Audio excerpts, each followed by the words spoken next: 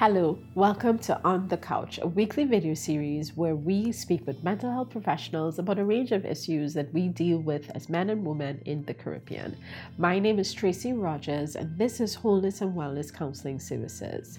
Today I am here with Colleen Bradford, and we are getting ready to have a conversation about suicide risk, and suicide prevention. Welcome, Colleen. Thank you very much for having me, Tracy. No problem. So we know that suicide continues to be a major problem for us. Yes, globally. There's a lot of misunderstanding about suicide and when someone attempts suicide, what they're trying to achieve. And so we want to really just kind of have a conversation about this today. Yes, definitely. Suicide, the World Health Organization talks about, every minute someone attempts suicide. Every year, 800,000 people die by suicide. And there are several persons who are attempting.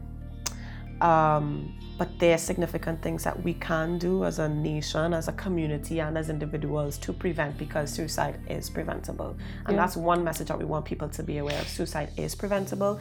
It's not that someone just wakes up and decides, but a lot of people are really trying hard and struggling to end their pain. Yes, and I think that's one of the biggest misconceptions around suicide. Yes. People think that when someone attempt suicide that they're trying to die, and most times they're not. They're trying to stop the pain. So there are ways in which, if we recognize that they're trying to stop the pain and they've gotten to a place where they feel as though there's nothing that I can do to stop feeling this intensely. Yes. So that's one of the biggest misconceptions. This idea that suicide is preventable, and so it's almost as though we're losing all these people to something that we can't prevent. Yes. And we have a role as mental health professionals, as medical professionals, as education professionals, as family members and community members to recognize some of the signs. So let's talk a little bit about what are some of the signs. Definitely. Some of the signs for suicide or persons who are contemplating suicide is they talk about it. One of the misconceptions is that people feel that persons who want to die by suicide don't want to talk, or that if we talk about it, it gives them the idea to do it. Yes. Which is a huge misconception. People want to talk, but they don't know how to. Or there's a lot of shame around their pain, a lot of shame around some of the experiences that they're having, so they struggle to communicate. So that's one thing. They might mention things like, I'm such a burden. I just wish I could not exist anymore. I don't want to be someone else's burden. Or I really just wish I could die. I'm tired of life. I'm tired. And there's a lot of fatigue around struggling through their pain. I know often we see a lot of withdrawal. Yes. People withdraw. And they get more and more isolated. They may start talking about death. Yes. So don't dismiss it. Say, stop being yourself. Where's this nonsense you're carrying on with? Yes, we want you to believe people. Believe people. When people tell you what they're dealing with, always believe them. Yes, definitely. Always believe them. Their behavior might shift. So they may have been, engaged with different groups or engaged in different activities, and then they withdraw, like you mentioned, or their personality shifts, so they may have been withdrawn and now they're a little bit more aggressive or risk-taking. So we want to be mindful of those shifts. One of the things that we see often is a calm. Yes. Right before the suicide attempt. So the person is like, they're struggling, they're crying, and then all of a sudden they get very calm. Yes, instant shift. So that's a sign to pay attention. To. People also begin to give away some of their items because they've already made a decision, I'm not going to live, so what's the use? And you start giving away or writing notes or saying goodbye to people. Long goodbye messages are a sign. Yes, just out of the blue kind of thing. You want to be mindful of things like that. And then self-harm. When persons may not have been engaging in any kind of self-harm behavior, and all of a sudden you see this pattern where they're starting to cut themselves or burn themselves. That's something also to be very mindful of.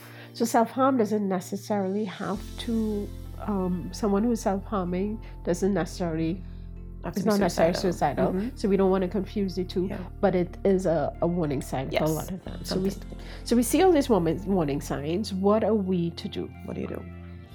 One thing we want to encourage people is to listen.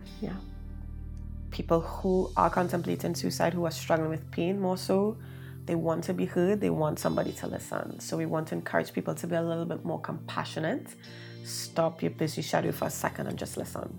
Don't judge. Without judgment. Don't judge. Yeah. If you are concerned about someone, you've noticed some of these warning signs, and you're concerned, express that with the person and ask a question. And I think while you ask questions are really important. There's a difference between why you're crying to how can I help you? Yeah.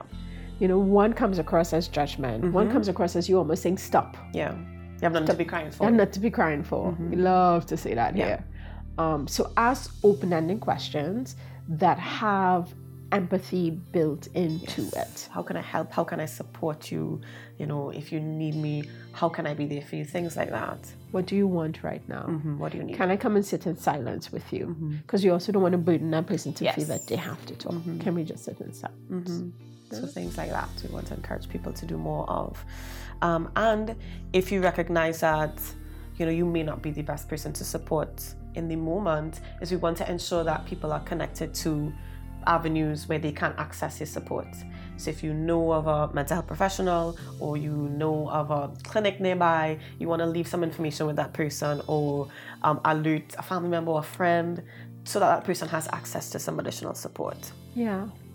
But we want to be more supportive with persons who are struggling with pain. So again, suicide is preventable. And we as family members, as community members, as professionals, we have an opportunity to help prevent suicide. So if you've noticed anyone with any of these signs, we're not saying to go up to them and say, listen, you're suicidal, but we want you to pay attention, and we want you to open and make space for them. Yeah. So if you know someone who's struggling with suicide, please reach out to a helpline. There are many helplines around in the region. In Trinidad and Tobago, there's Lifeline as well. So reach out for help, seek out professional help as well. Remember, if you're struggling with any of these suicidal feelings or supporting somebody who is dealing with suicide, please feel free to give us a call at Wholeness and Wellness Counseling Services. We offer a 15-minute consultation, and we see how best we can help you cope with this struggle. Our information is on the screen. Thank you so much. Thanks, Carly, for joining us. Thank you. Take care.